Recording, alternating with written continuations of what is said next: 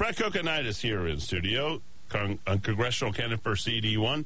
Brett, how are you? Hey, Eddie. I'm doing good. Happy Thursday to you guys. Yeah, thank you. Thank you for today. being here. You've got a strong candidacy. You've been out trying to turn a lot of those old Democrats into Republicans. How's it going?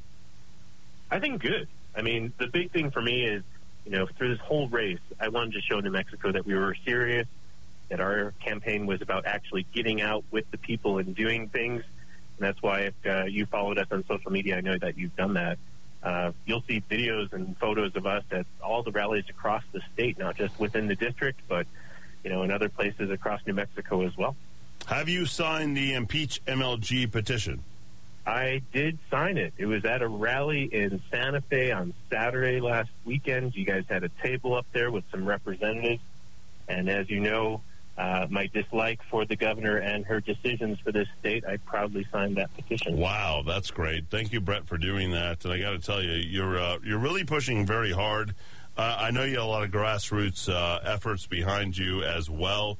And how bad has Michelle Lujan Grisham been for the state of New Mexico during this COVID-19 crisis, 67 days in?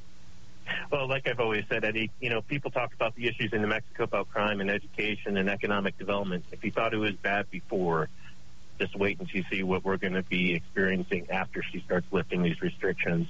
Yesterday she gave us an update, told us that, restaurants may start to slightly open on June 1st. And, what we've seen from the governor every week or so when she comes out and does her updates is she's been kind of just spoon-feeding New Mexico to kind of release the pressure and keep people at bay while, she carries out her agenda in this state.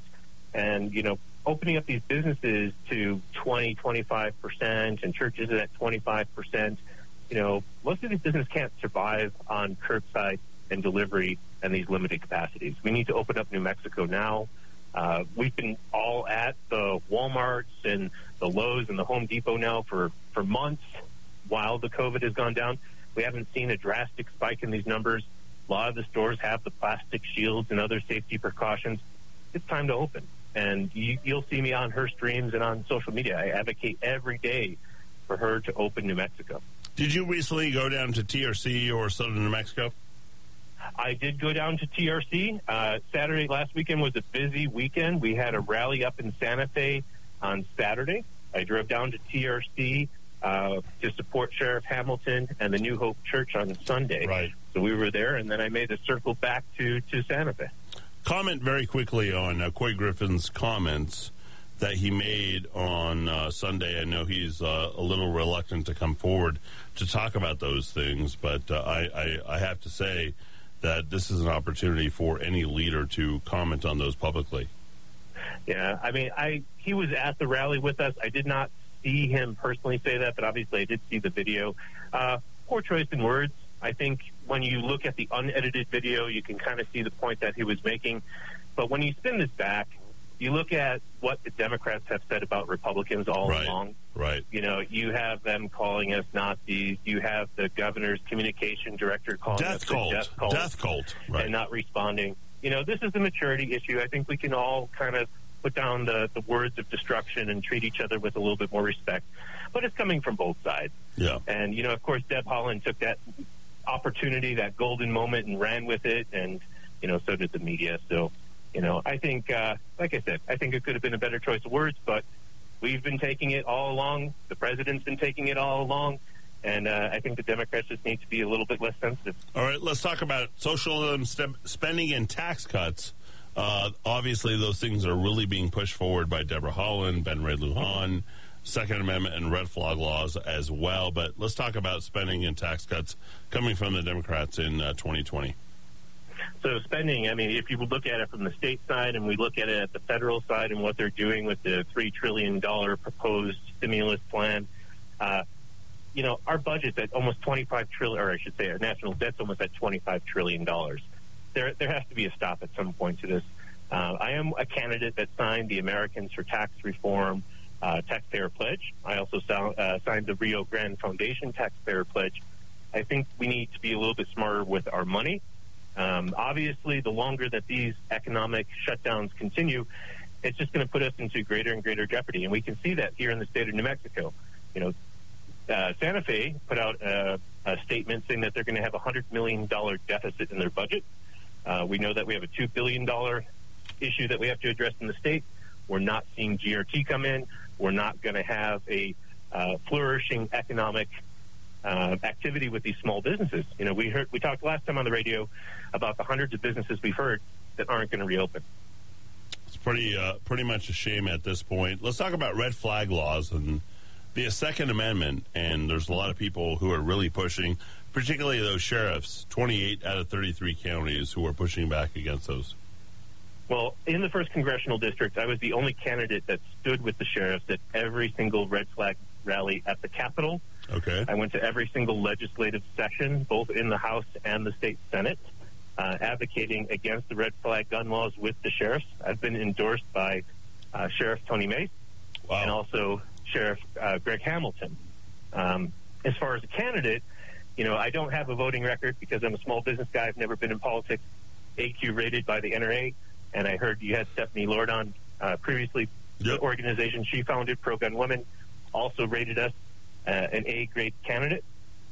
We've also been at every gun show up until the COVID crisis in Albuquerque, talking to constituents that are both Republican, and surprisingly, a lot of Democrats go there too. Let's talk about pro-life and abortion stance. Obviously, the Southwestern Women's Clinic on Tuesday mornings at 8:30 a.m. is opened up for anywhere from 15 to 20 abortions, late-term abortions. Your thoughts on pro-life and abortion stance? So I think, with the president's agenda right now is to end late-term abortion. I think that's a great direction. We have challenges, and I know it's a big conversation for Democrats and Republicans alike. Where we really can make a difference in this state is ending late-term abortion. New Mexico is one of the abortion tourist destinations in the country. We still have, a Supreme Court ruling on Roe versus Wade. We can focus on things such as funding and focus on the president's directive as far as ending late-term abortion. This is an issue that can have an immediate impact.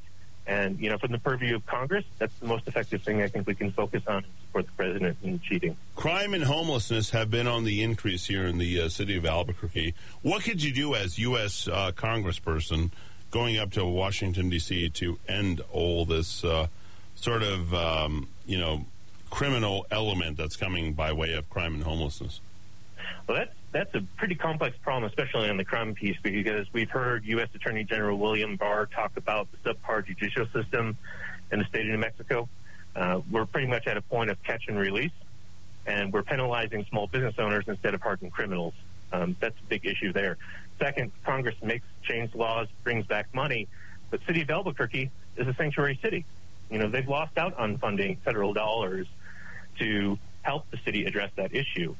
Whether I've heard some people talk about compromises, I don't really necessarily think that compromising is the best strategy, because we need to end the sanctuary city position for the city of Albuquerque. Let's talk very quickly about education reform, school choice, etc. How should our educational system work here in the state of New Mexico? Well, since the Department of Education was created at the federal level, the percentage of literacy and numeracy in the United States has continuously declined. And that should say a lot about the Department of Education from the federal side. I believe in school choice. I believe in homeschooling. And I think not only from the federal side, but this is important about finding those local officials to elect that support that same methodology as well. What we're going to see in this next full legislative session probably is the Democrats coming out against homeschooling. And what I mean by that, instituting new regulations, standardized testing, and policy. So this is a part of our campaign that we've really hit on, is about not just working for New Mexico as an entire state, not just the district, but the entire state in D.C., but also using the power and title of that office to push local elected officials to move towards the same direction. And this you can see in other parties, they do it very well, and we need to start doing that in the Republican Party, and I hope to be a significant player to help make that happen. Yesterday, I met with the Secretary of the Interior, David Bernhardt, who is the seventh most powerful man in the entire country. You have put on your website, New Mexico public lands are treasured by hunters, fishermen, hikers, ranchers, etc. This is Memorial Day weekend. Mm-hmm. I'd like for you to communicate to our population in terms of what you'd be able to do as U.S. Congressperson to allow those people on public lands. So I think there's a couple things that we have to look at from the public land perspective, because one, that's a big benefit to New Mexico. Like you said, hunters, ranchers, fishermen, and we have to make sure that those facilities are open. We have to make sure that they are protected. And I do understand that there are areas where we may want to extract minerals and resources for New Mexico. We saw that in Chaco Canyon and what the Democrats were doing with things like that. There's room for negotiation and compromise. Compromise has been removed from political debate. And we see that in our state, and we see it at the federal level, and that's why we have a lot of this gridlock. And sometimes that gridlock is good, because sometimes we move too fast, and we want to slow down legislation, and we want to slow down change.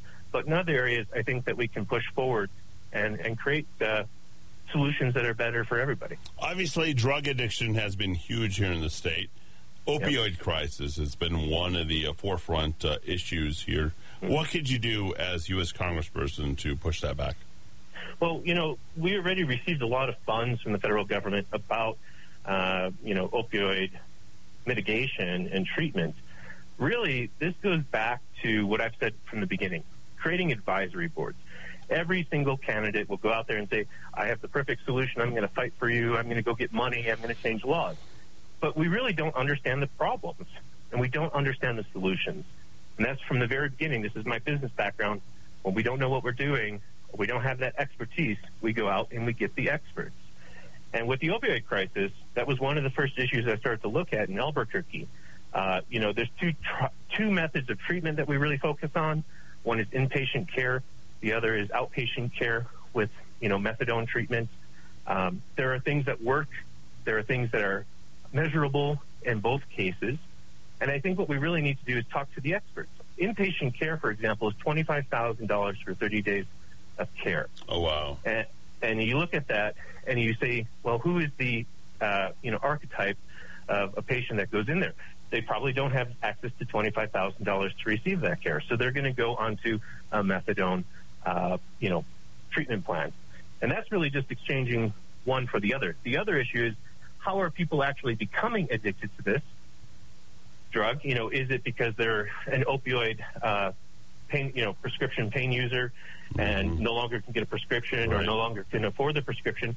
Or is this a, recreational drug that became an addiction? And we need to start looking at that. And that's why before we even come up with a solution from Congress, we need to know what the treatment facilities need, what the experts need.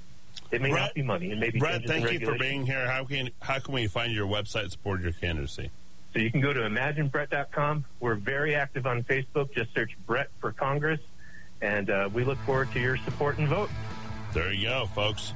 Brett Kokonitis, imaginebrett.com. Back after a quick break in the top of the hour, Fox News here in the Kiva on AM 1600 KIVA 93.7 FM.